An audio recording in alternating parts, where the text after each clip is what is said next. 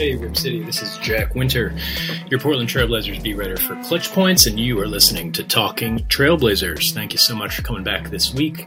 We are back after we were off last week because I caught COVID for a second time, though I'm very glad to say that I'm on the mend. My symptoms have certainly been mitigating over these last few days, and that's certainly because I've taken the vaccine. And I've been boosted twice, so certainly grateful for that. Grateful to be getting healthy, but the focus, at least of this intro for this week's show, is just going to be the scourge of gun violence. That's really nothing new in this country, but that has really been thrust into our faces, really to an extent that we've never seen here over these last 2 weeks. Just as I opened my phone right before I came to start recording, I was alerted to another mass shooting at a hospital in Oklahoma, where at least 3 are dead. Thoughts are with those people, everyone affected by that. But what's really, really been tough, obviously, for the country, and really for the world at large, as they've seen how our elected leaders, some of our most influential Americans, how they've reacted to what happened in Uvalde, to what happened in Buffalo 10 days prior. It seems like the white supremacist attack that left 10 people dead in Buffalo on May 14th has been overlooked and almost forgotten. Those people were being buried as children in Uvalde were at risk, and 19 of them died. So it's easy to get swept up in the emotions and the histrionics of all this, especially with regard to Uvalde and police inaction, the deception from elected leaders, learning more about that every day. But it's just really important we don't forget those people in Buffalo. We don't forget the people who are affected by gun violence every single day. And it's really, really important that we do all we can, personally, as groups of friends, as families, as communities, to do all we can to stop gun violence and make sure that our elected leaders, whether they're bought by the NRA or not, know that a tide has turned in this country and we cannot go on living our lives like this. Thoughts, obviously, with everyone affected by what happened in Buffalo, everyone affected by what happened in Uvalde, and now Tulsa. Unfortunately, we'll wake up tomorrow and there'll be another mass shooting.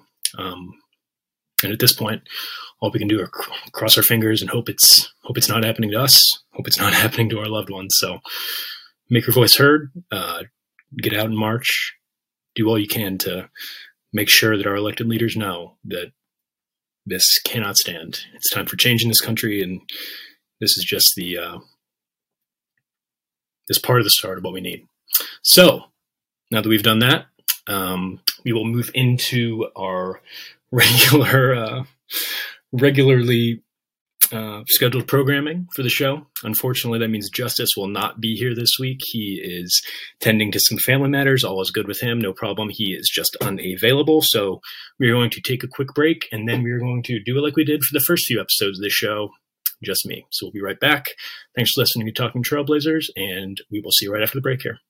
All right. We are back with Talking Trailblazers. This is Jack Winter, where I want to start the show this week, and it's going to be an abbreviated version of the show, not just because of our somber tone at the beginning, but again, because we don't have Justice. And Justice has obviously become pretty integral to what we do here at Talking Trailblazers. So what I wanted to do is just go over some news. First, just about Joe Cronin filling out his stable of assistant GMs. Then I'll go over some draft news about the Blazers and where my personal big board, my 3 favorite prospects for the Blazers, should they hang on to that number 7 pick. But of course, it's increasingly looking like they won't hold on to the number 7 pick. All reporting suggests that the Trailblazers will try to trade out of number 7 for an impact player, and we will go over some of those rumors as well. And if you've been following the news, you know what it'll be. They will be concerning, those rumors are concerning OG Anunoby. But first, let's talk about Joe Cronin's assistant GMs. Just in the past week, he's named both Mike Schmitz and Sergey Oliva assistant general managers. He now has all 3 assistant general manager positions filled after adding Andre Patterson during the season. Specifically, the Mike Schmitz hire is obviously what's going to get people very, very excited. Not to take anything away from Oliva, of course, who's really got an impressive resume. He's coming over from the Jazz. I mean, he was described by Ben Dowsett. He's a Jazz writer as a bridge between the basketball and analytics people in that front office. So that's certainly alludes to some forward thinking there from Oliva that obviously Joe Cronin is empowering and championing, and that's the type of thing we like to see, especially in contrast to the last front office. But Mike Schmitz is really the big news here. Obviously, he's coming over from ESPN, where he teamed with Jonathan Gavoni to form Draft Express, a really indispensable resource for draftniks and NBA fans alike every June leading up to the draft, and that was true even before Draft Express teamed up with ESPN. I think that was a few years ago now. But Mike Schmitz, obviously one of the most well-respected scouting minds in all of basketball. He is probably most well-known for conducting pre-draft interviews with prospects on ESPN, where he'll go over game film and really dig into not just what makes those players special, but also the strengths and weaknesses of their game. And Mike would go over that on film with them, so we'd really get a lens into how these players think and how they process the game and just what type of players and people they are. So that was obviously a really indispensable resource and something anyone interested in the draft would have certainly would have been worth watching for them. But what's really, really exciting about Mike, of course, is that the Blazers, for the first time since Damian Lillard was drafted, they're picking in the lottery now. And there's been some speculation that at number 7, if the Blazers hang on to this pick, you could go back and read into what Mike Schmitz said about Portland's potential options for the number 7 pick before he was announced as a member of the front office. Specifically, I believe he singled out Keegan Murray and Dyson Daniels as potential fits in Portland, both of whom I like. And it certainly seems like Daniels will be there on the board at number 7. Murray, who knows? Probably not. But I wouldn't read too much into that just because there's so many moving parts with the draft, so many moving parts when it comes to these huge, massive decisions made by front offices. And obviously, Mike Schmitz is not at the head of the front office. That is Joe Cronin. And all reporting indicates the Blazers will look to trade that number 7 pick. Of course, that does not mean that Schmitz and Oliva and Andre Patterson and everyone else in the scouting department won't be doing their due diligence leading up to June 23rd. The Blazers could very well trade back in the draft. If there's not a deal of their liking for an impact player, they could add a smaller piece and pick up a first-round pick while trading number 7 and, perhaps move down to the middle of the draft. That's where Mike Schmitz would come in great handy, of course. But I would not read too much into Schmitz's reports. Schmitz's reports, his intel, his analysis about what the Blazers might do in the draft before he was hired. You can, if you want, it certainly makes for some good fodder, but I wouldn't read into it too much, at least if you're trying to get a sense of what Portland will actually do on draft night. But big picture here, it's just more good stuff from Joe Cronin. Really, really love the way he's turned around this front office. And with Schmitz, Oliva, and Patterson, it certainly seems like people around the league are very, very impressed with the way he's again built this front office around himself. And it certainly seems like he's going to allow input from really, really respected guys like Schmitz, Oliva, and Patterson that, frankly, Neil O'Shea did not. So that's a breath of fresh air and certainly something that should be a boon for the Blazers for many years going forward. If the Blazers do decide to hang on to the number 7 pick and they aren't picking for another team who they've preliminarily agreed to a trade with on draft night, then it seems like they'll be considering Dyson Daniels, a combo guard from G League Ignite who hails from Australia. The Blazers had him in for day 1 of their pre-draft workouts. I believe that was on Monday, and by all accounts, Daniels showed out. He has been prognosticated as a lottery pick really since midway through the G League Ignite's regular season, but he's really been a late riser, especially ever since the NBA Draft Combine when he measured very, very well. Here's the measurements on Dyson Daniels for you. 6'7.5" in shoes, 195 pounds, 6'10.5" wingspan, and an 8'9" standing reach. That makes him basically the size of most small forwards in the NBA, and it would not be, and it there's some wings who play 4 at that size in the NBA. His standing reach, for instance, is not too far away from Nasir Little's, I believe. So Dyson Daniels certainly has awesome size as a combo guard, and that's one of the things you like most about him. He also tested pretty well athletically. He's not a freak athlete by any means, but he's pretty explosive, somewhat sudden. A 34-inch max vertical, 2.81 second shuttle run, which is actually the best at the combine. Very impressive considering how long he is. And then he also had a good lane agility time, and that lines up with everything you see on tape with Dyson Daniels as an individual defender specifically. He is a great one-on-one defender with the size to check multiple positions. He's got really active hands, quick feet, and just a dogged disposition out there. He's very active, certainly on the ball, but then off the ball as well. He's an active helper with natural instincts on the defensive side of the ball. And then on the other end, and this is probably where teams have questions about Dyson Daniels, he's a very good decision maker. He makes quick reads with the ball, and something Chauncey Billups will really like. Another thing Chauncey Billups will like is that Dyson Daniels really likes to pitch the ball ahead in transition, and he's just always looking for an advantage.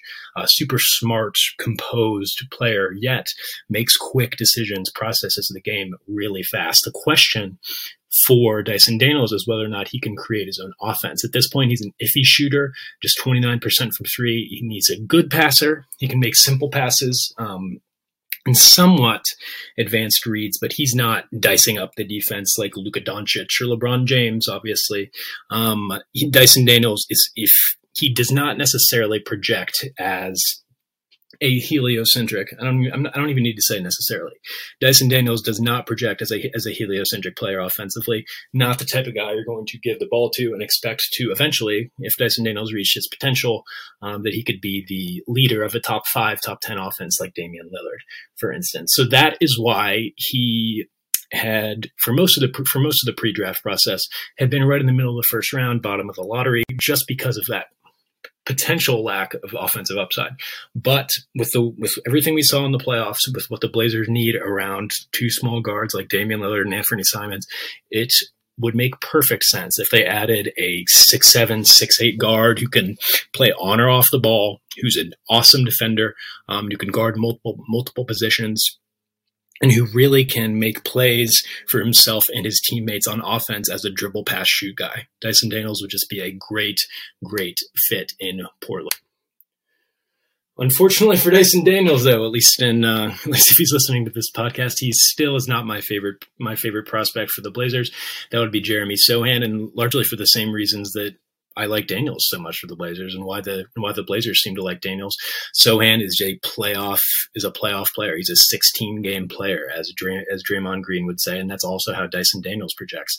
Sohan, of course, is just a more interior-oriented version of the type of player that Dyson Daniels is, if you will. Sohan probably a little farther behind offensively, I would say. And then just his defensive upside is higher just because he's got better physical tools. He's longer. He's bigger. He can actually potentially switch 1 through 5. But both of those guys make a lot of sense for the Blazers, and Sohan's probably my favorite player for Portland if they happen to stay at number 7. And then the other guy I really like for Portland is Shaedon Sharpe for reasons that are absolutely obvious. I can't sit here and say that I've watched a lot of tape on Sharpe. I've watched some film. I've dug into numbers. I've read articles, I've listened to podcasts, I've tried to do everything I can on him, and there's just not much out there, of course, but you can't teach what he has. At 6'5", 6'6", 6'11" wingspan, explosive athlete, and a really comfortable off-dribble shooter, and just getting more and more creative with the way he creates shots for himself. And then hopefully, the idea is that he'll turn into the type of player who can run an offense, who can really initiate offense for himself and others from the wing. That's what every team in the NBA is looking for. And it helps that Shaedon Sharpe, of course, has the physical tools to also be a plus defender. So if the Blazers stay at number 7, for me, I like Jeremy Sohan, Dyson Daniels, and Shaedon Sharpe. I would imagine that Sohan and Daniels will definitely be on the board then. And Sharpe, honestly, who knows? He could go as high as 4, and then it wouldn't be surprising to me if he went at 5 or 6 either.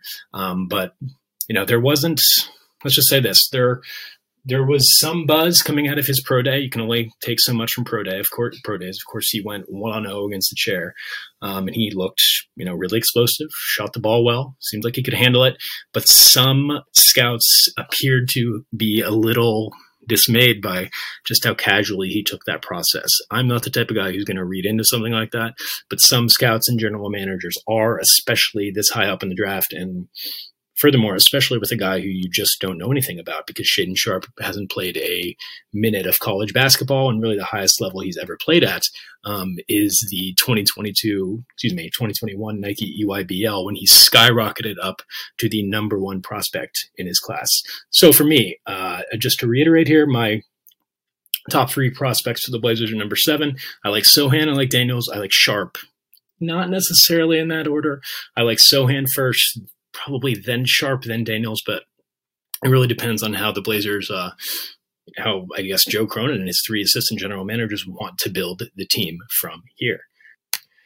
And of course, the truth is that all that may be moot, because every indication is that the Blazers want to trade out of number 7 for an impact player. The latest reporting, and probably the sexiest reporting, frankly, we've had about the Blazers trading number 7 is a little tidbit from Jake Fisher of Bleacher Report about the Blazers' interest in OG Anunoby. Oh, sorry, lost a wire there. I'd mentioned Anunoby as a potential trade target for the Blazers in a post at Clutch Points, I believe, last week.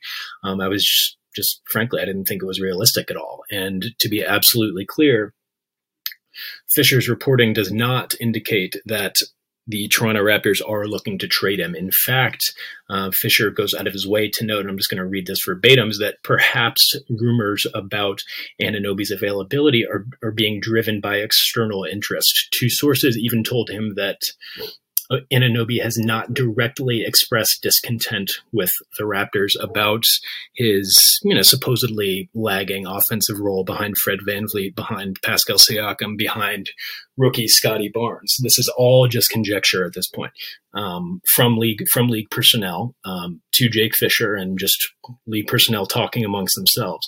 However, Portland has been mentioned as one of Anunoby's 2 likeliest destinations if he were to be traded. And that's just because, again, the Blazers are the type of team that every decision maker in the league knows needs a wing and knows wants to move number 7. The Utah Jazz were the other team mentioned by Fisher as linked. That's the direct word that Fisher used, linked by league personnel to OG Anunoby. Now, I absolutely love OG Anunoby. Listeners of this podcast will not be shocked to hear it.